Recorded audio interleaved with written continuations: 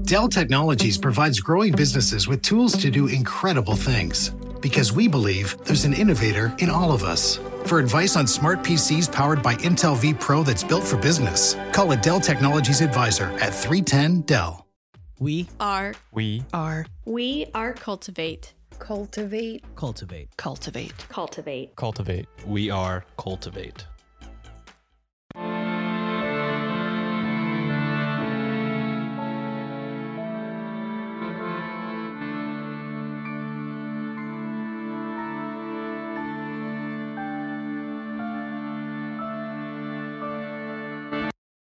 Hello and welcome to Ye Olde Crime, where we discuss the funny, strange, and obscure crimes of yesteryear. I'm your host, Lindsay Valenti, and with me is my sister and co-host, Maddie Stengel. Hello. Hi. How's it going? It's going. Yeah, I feel that. It's a very full moon Sunday. Yeah, it's been kind of a weird day. It's a weird day. Not anything extremely bad. It's just inconvenient. Yeah. Tiny inconveniences. Yeah. Yeah. Well, this is week 2 of Spoopy October. Spoopy Halloween.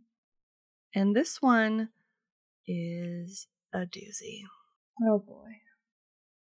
So this week, we are going to be discussing the New England vampire panic. Awesome.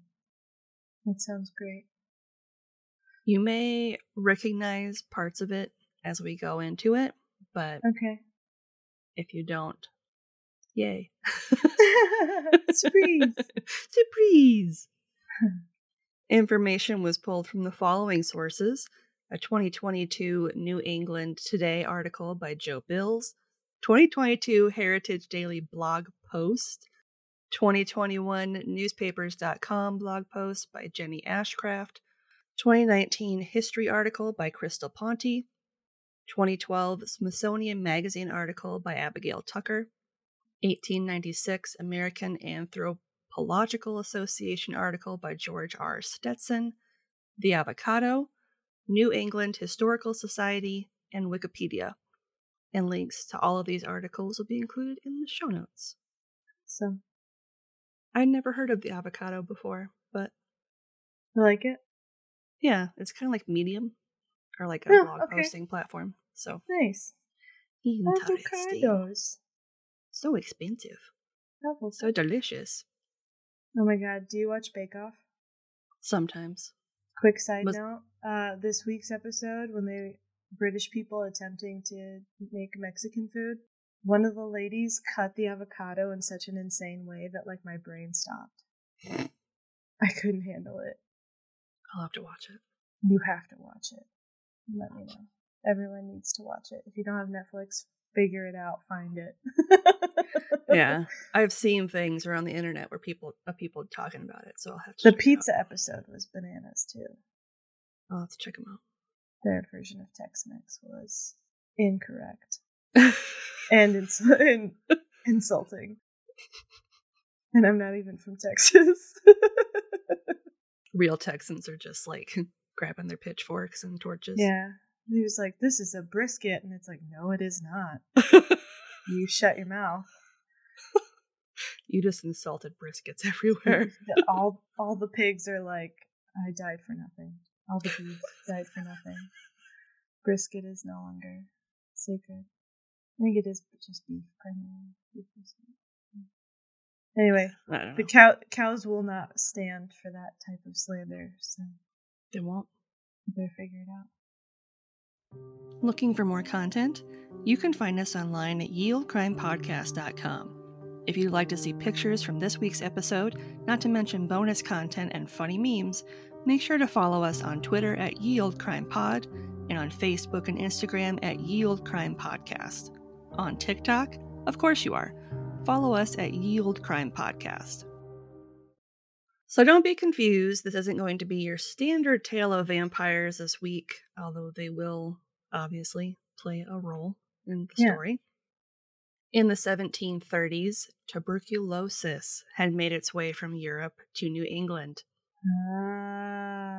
tuberculosis vampires. That's sad. Mm-hmm. And by the 1800s, when it was at its peak, it was responsible for almost a quarter of all deaths. That's not great. Mm-mm. That's a lot of death. Mm-hmm. The epicenter for this outbreak was the southwestern section of Rhode Island, south central Vermont, southeast Massachusetts, and eastern Connecticut. Yeah, that's where like a lot of the settlements were at that point, right? Mm-hmm. One of the biggest ports. Mm-hmm. At this time, tuberculosis was still fairly new and was often referred to as consumption, as the afflicted would waste away. The symptoms are a chronic cough, often but not always bloody, fever, night sweats, and weight loss. Without the aid of medicine, as no one was sure at this time how it was spread, fun fact, it's a highly contagious airborne disease, it caused a global pandemic. We have no idea what those are like. I don't know what that is. I've never experienced that before. No. I, as a millennial, have not experienced any world tragedies in my life. Ever. Generational trauma. It's fine. Yeah. It's fine. Don't worry about it. We're good. This was Tuesday, right? Yeah. What? What? A quote from the 18th century describes the illness as follows. Quote, "The emaciated figure strikes one with terror, the forehead covered with drops of sweat, the cheeks painted with a livid crimson, the eyes sunk, the breath offensive, quick and laborious, and the cough so incessant as to scarce allow the wretched sufferer time to tell his complaints." End quote. Yeah. Did they really have to say that their breath stunk? Like, that's just way to knock them while they're down. Right. They're already dying, and they're like, God, your breath, dude. Well, isn't it something where once you go into like ketosis, your breath starts to smell a certain way because your body's eating itself, essentially? Mm-hmm. Yeah. That's probably what it was. If you're really that's like coughing up that bile too. Yeah. It would just be toxic instead of smelling. Yeah, there was no yield crest or hammer. Yeah. By the turn of the century, tuberculosis caused 1 in every 4 deaths in the eastern United States. Even today, it remains one of the deadliest infectious diseases in the world and is the cause of over 1 million deaths each year. Still. And that's today. Damn. In fact, between the years of 1786 and 1800, tuberculosis alone claimed 2% of New England's population. Wow. That's crazy. Mm-hmm. As people so often do when they need to understand the unknown, many New Englanders turn to superstitions and folklore to find answers as to why so many of their friends and family were dying. Mm-hmm. Their conclusion? Vampires. Checks out. You know? Yep. Science, magic. It's all the same. Yep. It's all the same. A quote from an article published by George R. Stetson has the following to say about New Englanders and their vampire superstition. Quote, "In New England, the vampire superstition is unknown by its proper name. It is there believed that consumption is not a physical, but a spiritual disease, obsession, or visitation. That as long as the body of a dead consumptive relative has blood in its heart, it is proof that an occult influence steals from it for death and is at work draining the blood of the living into the heart of the dead and causing its rapid decline." End quote. Ooh. And this is before they would like embalm people, right? Mm-hmm. So like obviously there would still be blood in the heart. Mm-hmm. Got it. Many European ethnic groups believe vampires to be the revenants of evil beings, suicide victims, witches, corpses possessed by a malevolent spirit, or a victim of a vampiric attack that in turn became a vampire. That sucks. That all sucks. Yeah. Like literally and figuratively. Right. It's like they're a vampire because they committed suicide. Okay. Oh, they didn't have consumption. They were a witch. Yeah, they were a witch. Oh, okay. In the 18th century, Eastern Europe had its own spate of vampire sightings, which resulted in frequent exhumations and staking of potential revenants. This period in history is frequently noted as the 18th century vampire controversy. Controversy. Controversy. Oh, How no. dare. Oh, no. They would have to dig up so many bodies if, like, that many people died. That was in Europe, though. Was there, like, a steak shortage at that point? They just, like, ran out of trees at some point? They just, like, recruit everyone in the village to, like, whittle steaks. Yeah, that's, like, the job to have. They break the legs off their chairs. Like, during the pandemic, the biggest need was, like, delivery drivers. Mm-hmm. During this pandemic, it was people making steaks. Mm-hmm. Whittling steaks. Whittle faster, Jeremiah. Right. Whittle faster. We just need it pointy enough to pierce the heart. Mm-hmm. Gross. Yeah. Yeah. Not everyone was quick to believe that people were rising from the dead to attack the living. That's good. Yeah. There were some people out there that Great. were like, this doesn't really check out. Maybe science?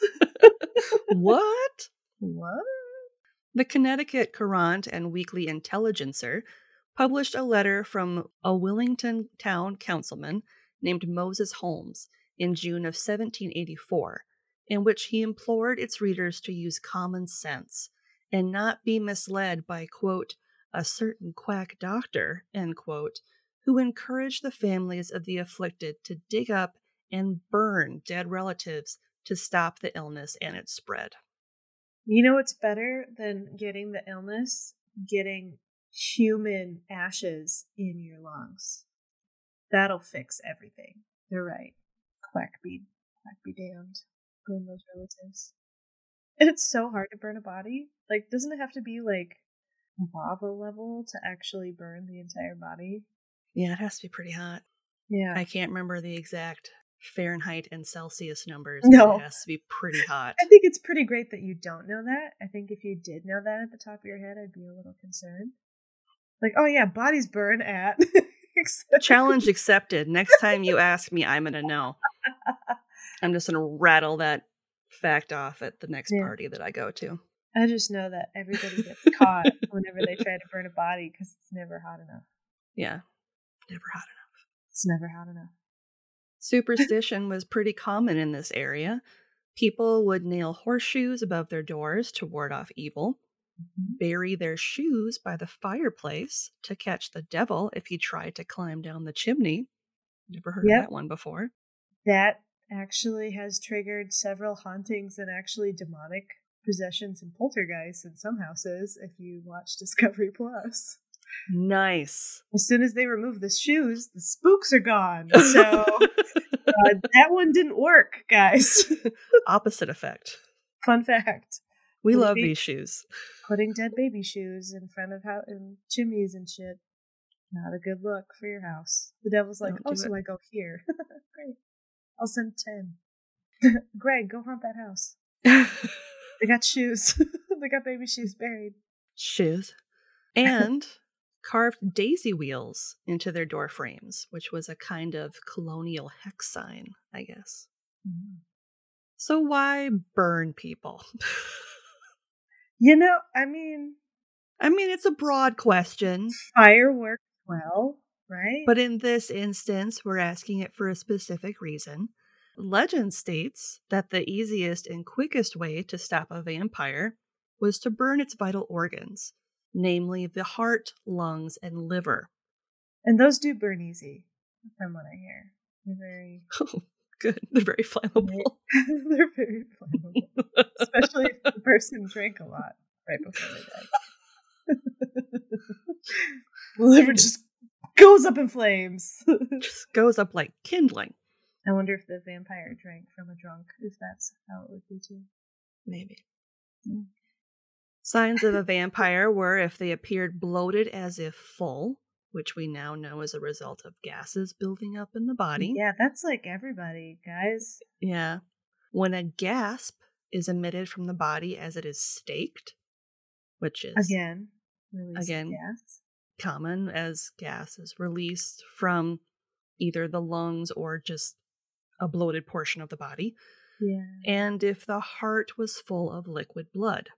Which it would settle in if it stopped pumping. Mm-hmm. Yeah.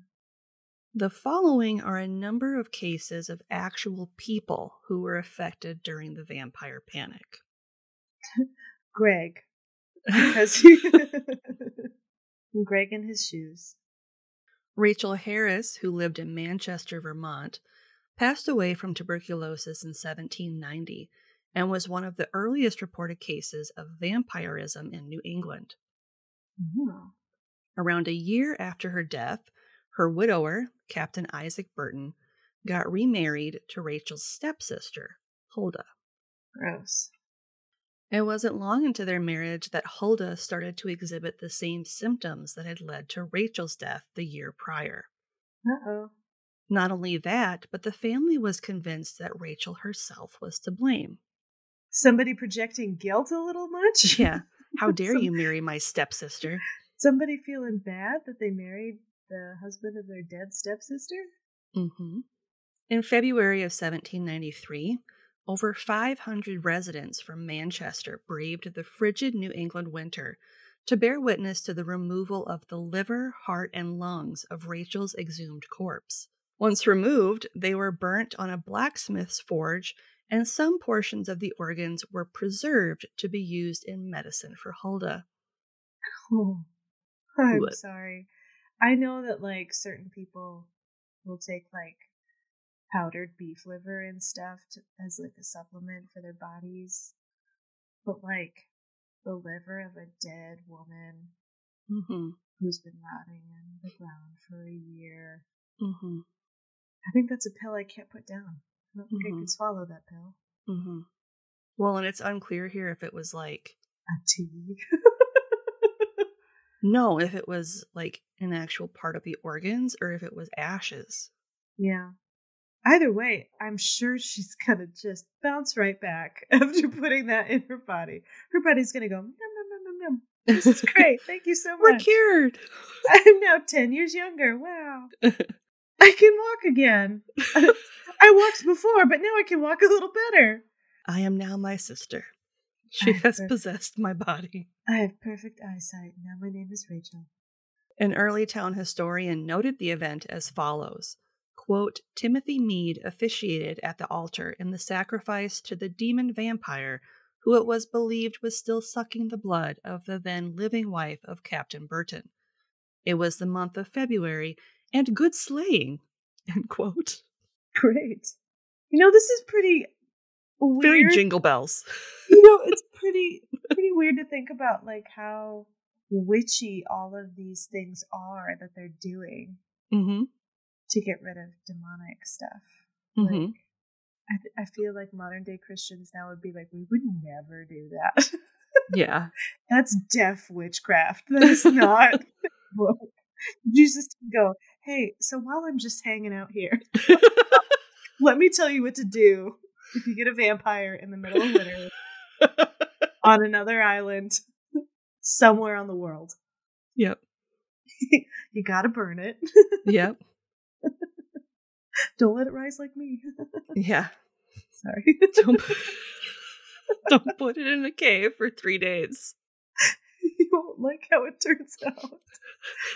It's like one of those terrible internet ads where, like, we put the vampire body in a cave for 3 days. You won't believe what happened. It became feral and attacked everyone after the rock was moved. Zombie apocalypse. And the boulder only made it angrier. It probably won't surprise you to learn that Hulda ultimately died that September. Instead of believing that Rachel was still a vampire, the people of Manchester instead believed it was more likely she was a witch. Great. Because those are the same. Yep. Yeah. They're interchangeable. Yeah. One's an energy vampire, the other one's an actual vampire. In Cumberland, Rhode Island, Stephen Staples was granted permission to exhume the body of his 23-year-old daughter Abigail in February of 1796. Not long after Abigail had passed away from tuberculosis, her sister Lavinia Chase began to exhibit similar symptoms. Lavinia admitted to her husband to having dreams that included a shadowy figure that sat on her chest and stole her breath. In the midst of one of her dreams, she called out her deceased sister's name. It was following this that her father, Stephen, was granted permission to exhume Abigail to conduct an experiment to try and save Lavinia's life. There is no written record of the results of the exhumation or of the fate of Lavinia. I'm assuming it didn't go well. Yeah, I'm going to assume They didn't write the success story. Yeah. There's no Well, we success know story in Ye Olde People magazine. No. Could you imagine what kind of fever dreams you would have, though? Oh, man. Like, she probably absolutely hallucinated her sister. Like, whatever demon thing. Yeah. Especially if everybody was talking about that's what caused it. It's already in your head. Yeah. In the 1790s, the Spalding family of Dummerston, Vermont, had experienced more deaths than most. By that time, Lieutenant Leonard Spalding had lost 6 of his 11 adult children to consumption. Oh, man. When a 7th became ill, another daughter, he did what he felt necessary to prevent more of his children from passing. He dug up the body of the last child he had buried, removed their vital organs, and had them burned. A common vampire-esque belief of the time was that vines would grow around and between caskets buried adjacent to one another, thus connecting the family forever. I mean, that's kind of sweet if you don't be on the vampire part. Yeah. Like, body tree. It's a family tree. Oh my god. It's a literal family tree. It's a literal family tree. That's so cute. Oh. Mm-hmm. The belief held that once all of the burials in a plot were connected, another family member would pass. As a result of this superstition, Lieutenant Spalding had his son Reuben, who died in 1794, buried in a grave that was separate from the rest of the family members, Ooh. in a vain attempt to halt the spread of the deadly disease. So well known was the case of the Spalding family that it was even noted in the journal of Henry David Thoreau on September 26, 1859. Quote, "The savage in man is never quite eradicated. I have just read of a family in Vermont who, several of its members having died of consumption, just burned the lungs and heart and liver of the last deceased in order to prevent any more from having it." End quote. Yeah. This all sounds bad. Like, it all sounds terrible. Especially, like, did these people really also believe that you should desecrate a body? We'll get to that. Okay, because that's also a conflict, you know? Yeah. Similar to the Spaldings, another family faced the same issue in Exeter, Rhode Island. The Tillinghast family consisted of 14 children, and Sarah was the first of Stuckley's children to pass from consumption. Stuckley's living children would share that Sarah would visit them in their dreams, which could easily be dismissed as a way for them to grieve the loss of their sister. Yeah. That is, until Stuckley had a dream of his own. Hmm. In his retelling to his wife, Honor, he was in the apple orchard on their family farm, preparing for the harvest, when he heard his 19-year-old daughter, Sarah, calling to him. As he turned to her, a dark, cold wind blew leaves about him until he lost sight of her entirely. As the wind died down, she was nowhere to be seen. In her wake, half of the trees in the orchard were dead. Stuckley shared this dream with his pastor, fearing it was a bad omen. But after being assured it was nothing more than a dream, he let it go. Once the harvest passed without incident, he had all but forgotten about it. Okay. Sarah passed away in 1799, not long after the harvest season. A few weeks following her death, her youngest brother James, aged 9, complained that he had a pain in his chest, quote, "here, where Sarah touched me," end quote. Oh, no. Not long after that, he too was dead. After James went Andress, age 14, then Ruth, age 16. Both claimed to have been visited by their dead sister Sarah, prior to contracting tuberculosis and dying. Not good. Stuckley once again went to the Reverend and was told that it wasn't an evil curse and everything would happen as God willed it. Yeah. Yeah. Stuckley's oldest, Hannah, who was 26 and lived a few miles away from home with her husband, started to visit home more to help around the house. It wasn't long before she also claimed to hear Sarah in her dreams, fell ill, and passed. Next was their mother, Honor, whose 17-year-old son Ezra fell ill around the same time. After speaking with his farmhand, Jeremiah, Stuckley, with the help of another farmhand named Caleb, worked together to exhume the bodies of all the children in the family plot one by one. All of them, with the exception of Sarah, exhibited the standard stages of normal decomp. Sarah, who had been in the ground for 6 months, still looked like she had just been buried. Following Jeremiah's instructions, Stuckley removed Sarah's heart before covering it in oil, lighting it on fire, and burning it to ash. After this, no more of the children mentioned seeing Sarah in their dreams. Sidney Ryder wrote in 1888 that, quote, "Peace then came to this afflicted family, but not, however, until a 7th victim had been demanded," end quote. Ezra, unfortunately, passed from consumption, but his mother Honor was able to make a full recovery. She even went on to have 2 more children. Jeez. So if you go back to his prophetic dream, he did in fact lose half of his children before having 2 more. That's crazy. In Woodstock, Vermont, Frederick Ransom died of consumption in 1817. According to a recounting by his then 3-year-old brother Daniel. Oh no! Yeah. So this was many years later, as he had been told by his parents. Okay, I was just like, did they really interview a 3-year-old? And he was like, he came into my room. And then he died. And then he died. And then he came into my room after he died and said, I need your blood. And I was like, that's scary. And I was like, no. And then I cried. So in a recounting to author Henry David Thoreau, his family was particularly susceptible to tuberculosis. Quote, "It was said that if the heart of one of the family who died of consumption was taken out and burned, others would be free from it.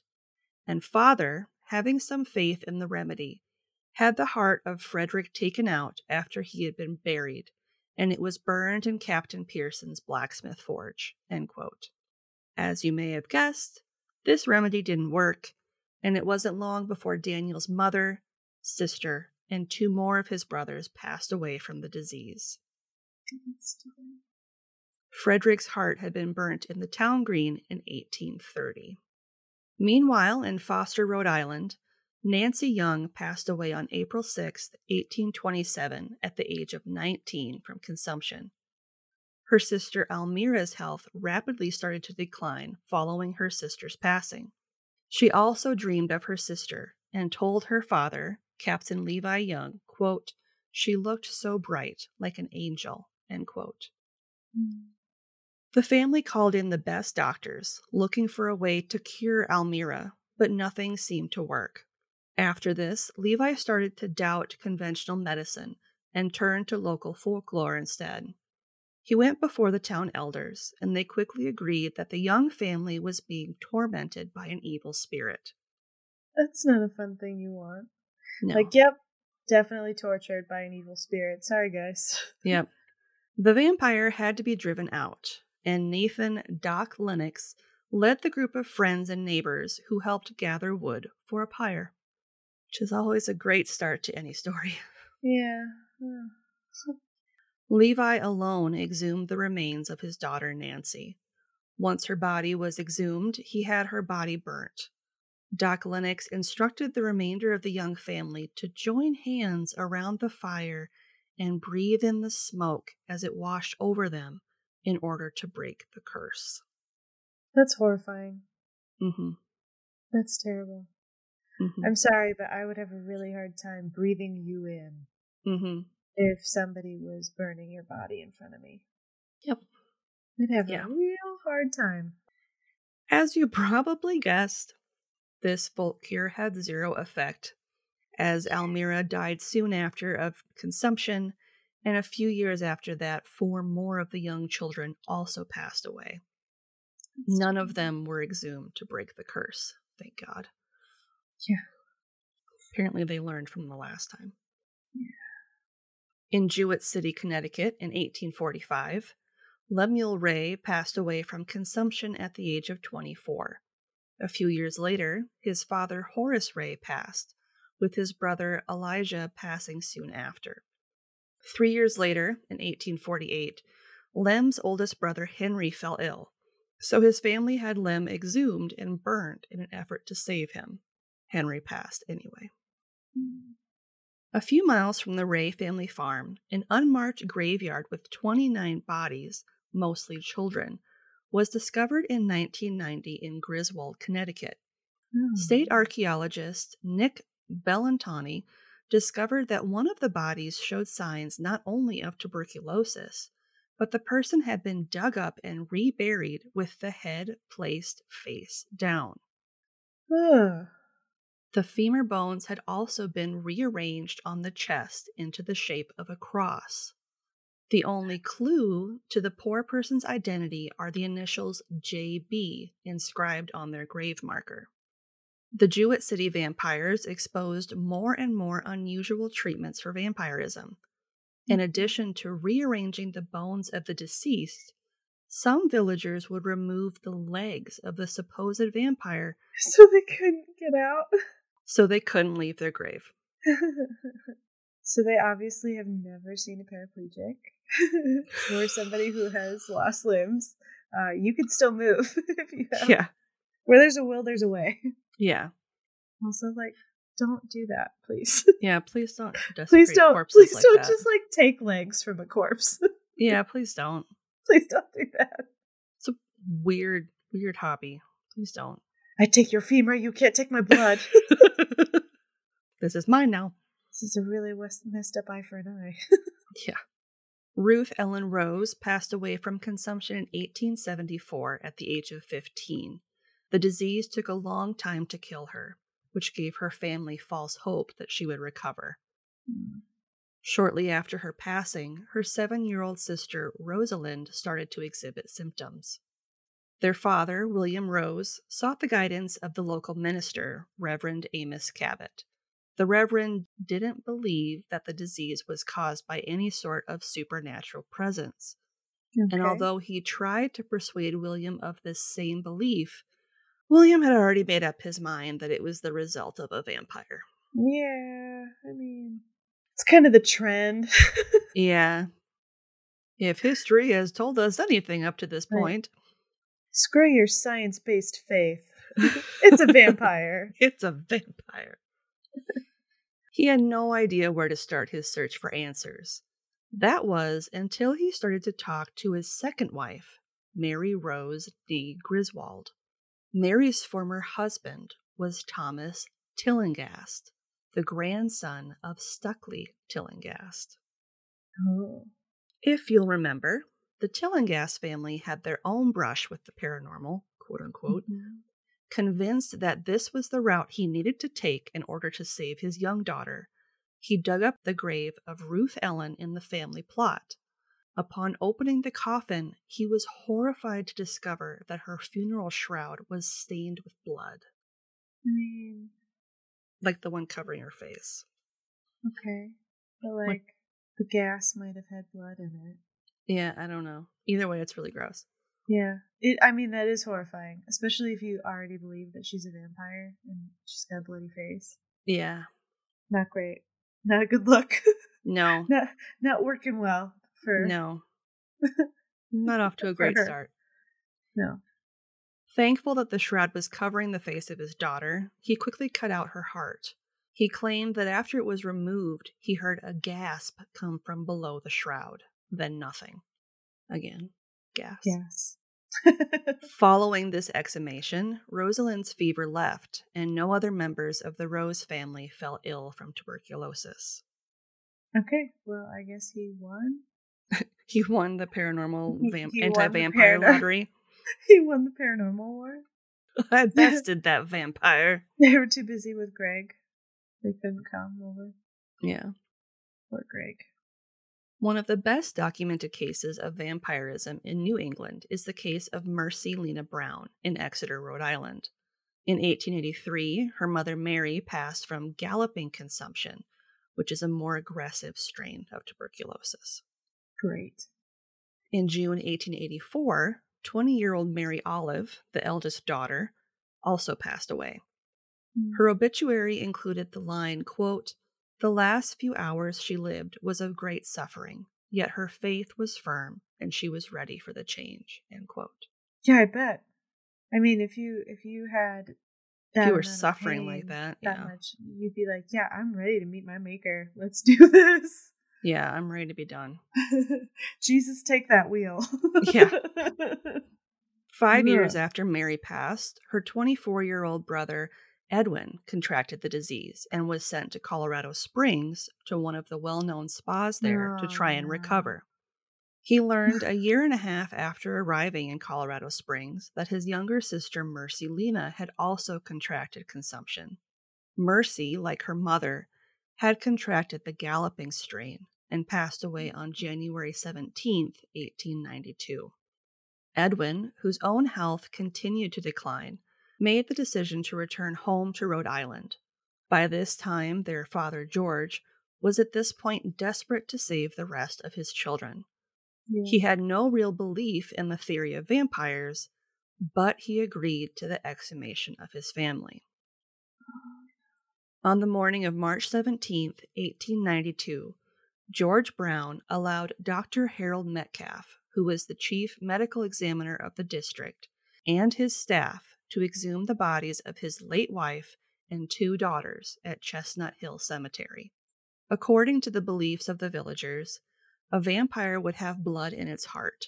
It was George and Dr. Harold's hope that by disinterring the Brown women, they could quell the vampirism rumors that had taken over the town. So both of them didn't believe in vampirism. It was more, they were doing this to prove to everybody else, you dumb. Yeah. Like, they were like, everybody calm down. This isn't the fix. This isn't a thing. Yeah. The group dug up the women in order of burial, which meant that the mother Mary was first. She had been buried for 9 years at this point, and all that really remained of her was dust and bone. Obviously not a vampire. Yeah. Mary Olive was next, who had been in the ground for around 5 years now. Her body had reached the mummification stage, and it was hard for George to keep his composure as he caught sight of her hair. So it's his daughter. Dr. Metcalf was unable to find any blood in her heart, and at this point he was ready to call the whole thing off. Yeah, I bet, because his patient's already traumatized. Yeah. Unfortunately, the townspeople of Exeter insisted that the investigation continue. Of course. Mob justice. Yep.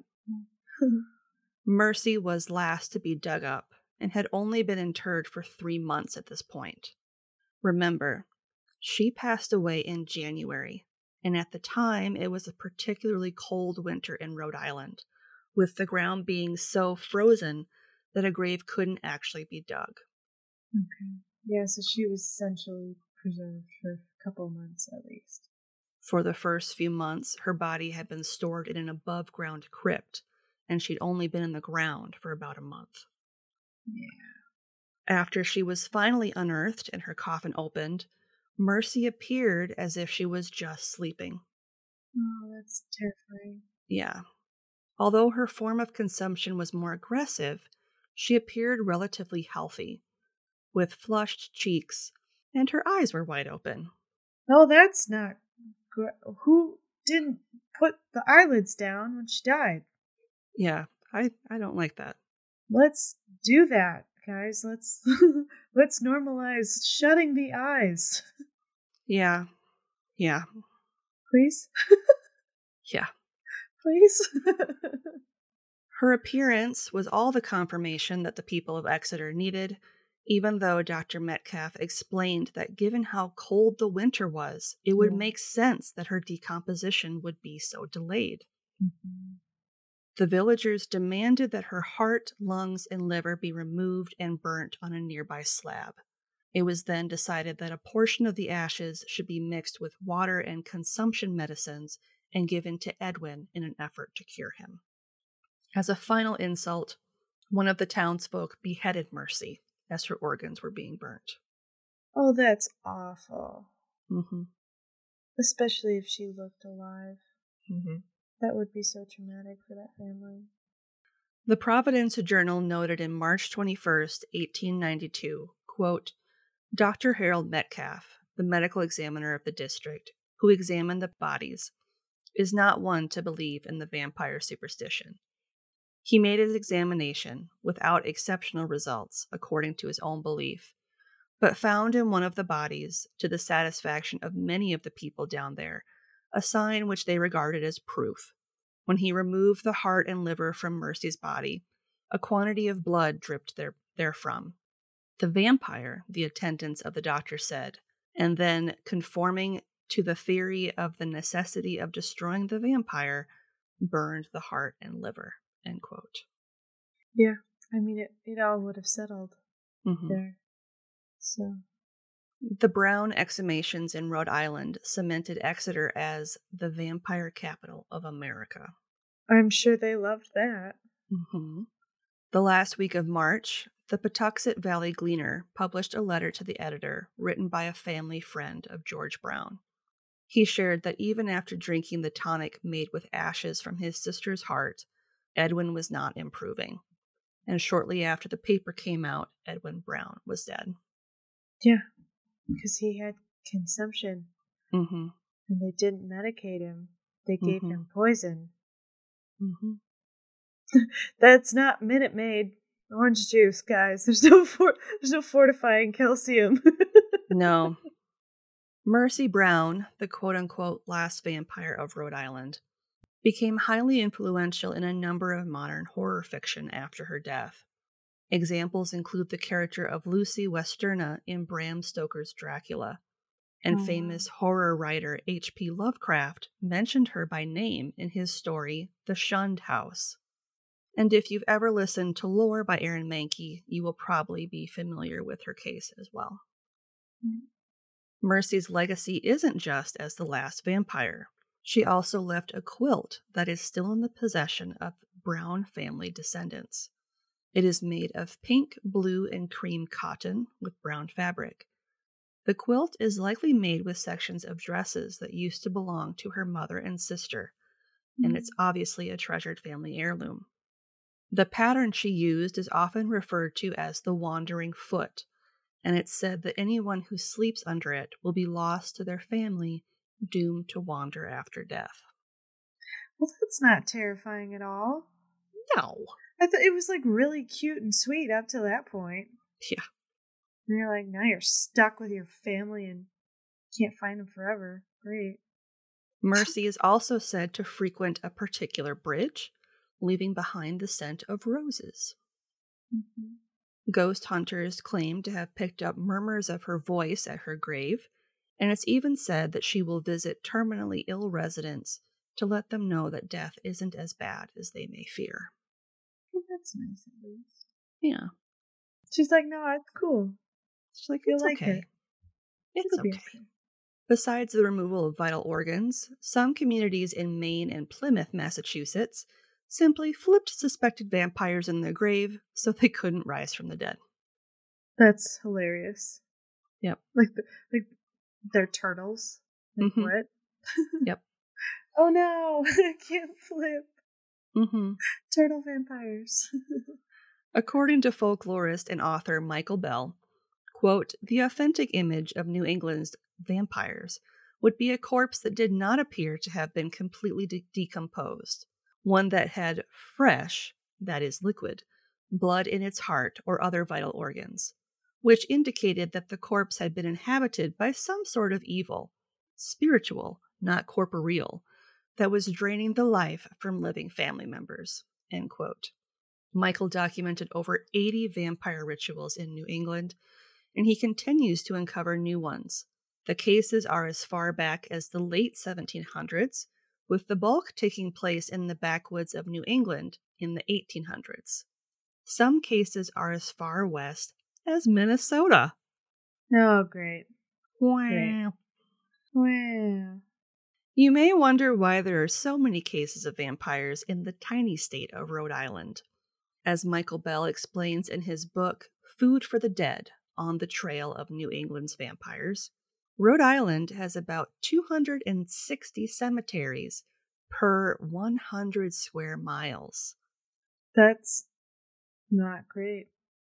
Which I don't like that. Yeah, which were small and scattered around private farms. In Vermont, there were 20 cemeteries per 100 square miles. These were much larger and located often in the center of town. Compared to the rural cemeteries of Rhode Island, it would have been much harder to conceal a supposed vampire exhumation in Vermont. One thing I want to point out, well, a couple things, is that the majority of the families mentioned today lived in rural areas and were farmers or worked in their small communities as dressmakers and store clerks. Mm-hmm. This doesn't change the fact that these events didn't take place during the days of the Puritans. The Industrial Revolution was in full swing, and some of these rural communities weren't that far from larger cities like Newport, Rhode Island. In an ironic twist, only about 10% of them actually belonged to a church. So despite all their Puritan backgrounds, only a handful of these people actually believed in God. That's interesting. Mm-hmm. Which makes me think that, whoa, okay. So the desecration of the body and stuff is more It wouldn't have bothered them as much because they didn't go to church. They didn't believe in God. But they were so weird about witchcraft. Yeah. What? Yeah. What? Yeah, I know. It was crazy when I read that. I was like, what?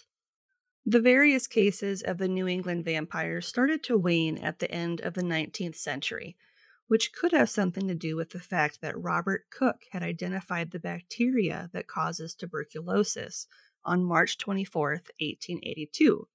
Nice. Mycobacterium tuberculosis. Get it. Many folk cures throughout the 17th and 18th centuries included drinking brown sugar dissolved in water. That would be better than ash. Yeah, right? I would drink that. It wouldn't do anything, but I'd drink it. Right. You'd feel good. And some people were even prescribed frequent horseback rides. Nice. Get all your coughs out. I don't know why. Fresh air. Well, freeing your lungs, getting it all out. Maybe. Those poor horses, just people coughing all over them as they coughing run around. Blood on them and stuff. Yeah. Sweating on them. Making me gallop for your galloping consumption. God. I just picture those weak people having to be strapped down to those horses because they would just be falling off. Right. Most medical professionals of the time simply told victims and their families, quote, "There's nothing we can do, and it's in the hands of God," end quote. Which is fair. I mean... Yeah. There wasn't a cure at the time. No, and it was highly contagious. There's no way. And along with that, any sort of treatment for tuberculosis wouldn't be available until the 1940s. That's crazy. Yeah. And today it is preventable and curable with a rigorous course of antibiotics taken over the course of 6 months. That's crazy still, though.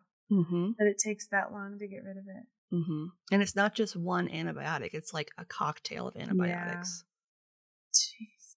There is a vaccine for tuberculosis known as Bacille-Calmette-Guerin, or BCG.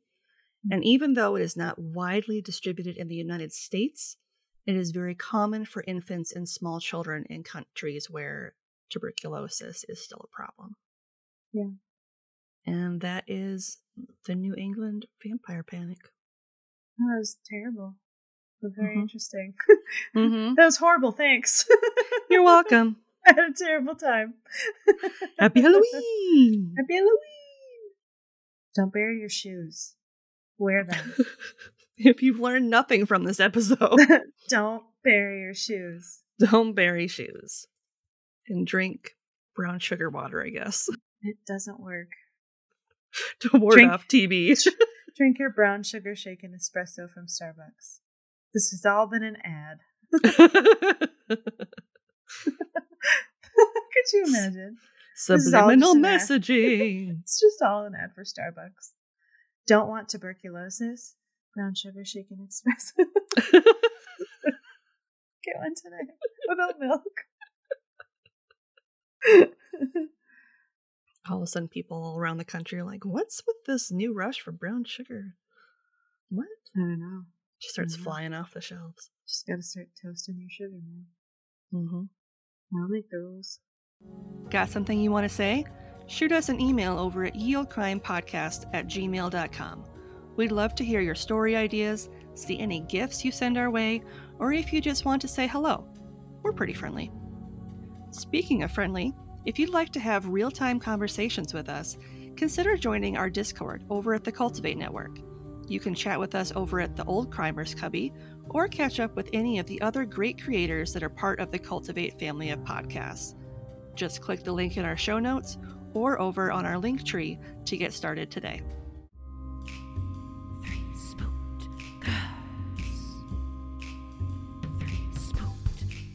Hey there, I'm Tara. And I'm Jessica, and together we co-host the podcast 3 Spooked Girls. If you love the paranormal Or murder. Join us on Mondays for full-length episodes where we discuss our favorite paranormal stories and true crime cases. And join us again on Thursdays for our mini-sodes called Stabby Snippets, where we tell you all about true crimes happening in the news. You can find us on Apple Podcasts, Podbean, Spotify, or wherever the hell else you listen to your pods at.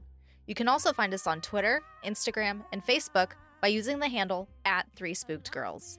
Come and hang out with us and get your spooky on while we scare the hell out of you. The 3 Spooked Girls.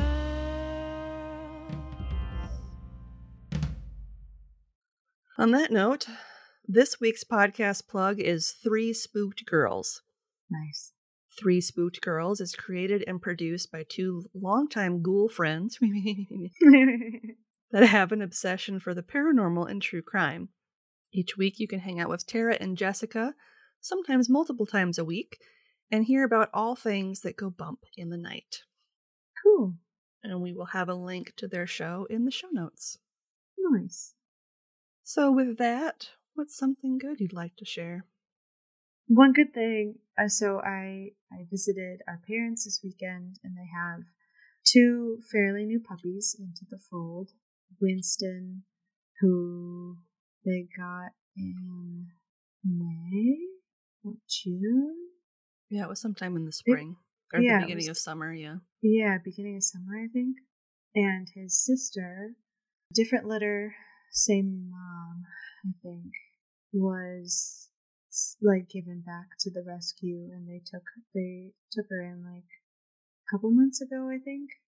And they've obviously had some sort of difficult time, like that upbringing. Like I get puppy mill vibes from them, since they're kind of a designer breed of part Shiba Inu, part Corgi. Mm-hmm. I think they were probably puppy mill. But Lucy is not quick to like other people, but she decided that this weekend I was okay. So we've been best buds ever since. And Winston and I have always been cool. He was like not okay with me the first time, but I bring 2 big dogs that he loves to play with. So I think that's what put me in his good graces, is I am the lady that brings his friends. So, and Lucy was like, you are the lady that brought the 2 dogs I don't want in the house. So she had a different take on it, but now they're cool. So that was kind of a cute, victorious moment, was having her like me. It's nice when dogs that are afraid of people trust you. It's a really good feeling. So What about you? What's one good thing? On Saturday, I joined a small group of my coworkers, and we spent about an hour cleaning up a section of highway that my work adopted. Oh, nice. So there wasn't a lot of trash at this point in time because they did construction on this stretch of road. Oh, yeah. So they would have collected stuff as they cleaned up their own. Yeah, so most of it, my knees hurt, like my thighs and my knees hurt from squatting so much because I was just picking up cigarette butts. Like that was the main thing I was picking up, was just cigarette butts everywhere. But it was a nice day for it. It was a small group of us. It was like 6 of us.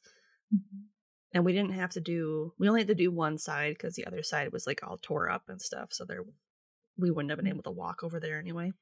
But in the spring, when we do it again after all the snow melts and stuff, it sounds like we're going to have a bigger group of people doing it. So yeah, you should, because winter brings trash. Yeah. There's going to definitely be a lot more trash in the spring after the snow melts and after both sides of the street are opened again. So, yeah. But it was fun. We originally were going to go out and get pizza afterwards, but the place we were going to go to wasn't open yet. Oh, no. So we went to this burger joint that my boss and I have gone to a few times. That's really good. They have really good tots. I think that's, nice. To me, that's the mark of a quality place to go, if they have good tots. If they know how to make tots well, that's a place I will go to. And for our non-American listeners, she's tater tots or potato cylinders, right? Cylinders at that point, because they're not round. They're not round. They're not spherical. Yeah, they're like little tubes, I guess. Yeah, little solid tubes. Potato tubes that you fry and put stuff on. Mm-hmm. They're delicious. It's as if you made a hash brown stick and cut it into smaller sections. Mm-hmm. Hashtag delicious. Hashtag tater tots. Hashtag tots. Spoopy tots. Mm-hmm. So yeah, nice. Felt good doing that. That's to start my day on Saturday. Nice. All right. Looking for more content? You can find us online at yieldcrimepodcast.com. If you'd like to see pictures from this week's episode, not to mention bonus content and funny memes, make sure to follow us on Twitter at YieldCrimePod and on Facebook and Instagram at YieldCrimePodcast. On TikTok? Of course you are. Follow us at YieldCrimePodcast. A great way to support the show if you want to help us out but can't do so financially is to leave us a 5-star rating and review on Apple Podcasts, Podchaser, Good Pods, or wherever you're listening to this podcast. Mm-hmm. This week's review comes from Podchaser from user Biochem1980. Nice. Speaking of science. That's a very good review. Yeah, exactly. For this episode. Very on brand. Yeah. Their 5-star review says, I really enjoy this true crime podcast. The hosts are really likable and the banter is great. The focus on historical crimes creates a unique theme for the podcast. It is entertaining and informative. Great show! Exclamation point. Thanks. Thank you. Very kind. If you're interested in ad-free content, consider supporting us with a one-time donation either over on Buy Me a Coffee or our Venmo page, both of which are in our link tree and in the show notes.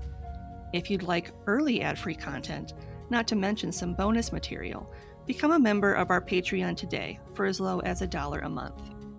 Once again, I have no idea when there is a sale on our TeePublic shop. I know at some point there will be this month. And speaking of TeePublic, shout out to Kate over at TeePublic. Their graphic designers helped us with a couple new designs, and then she also sent us a couple shirts that we will model at some point this month and share on the socials. So you should go check those out.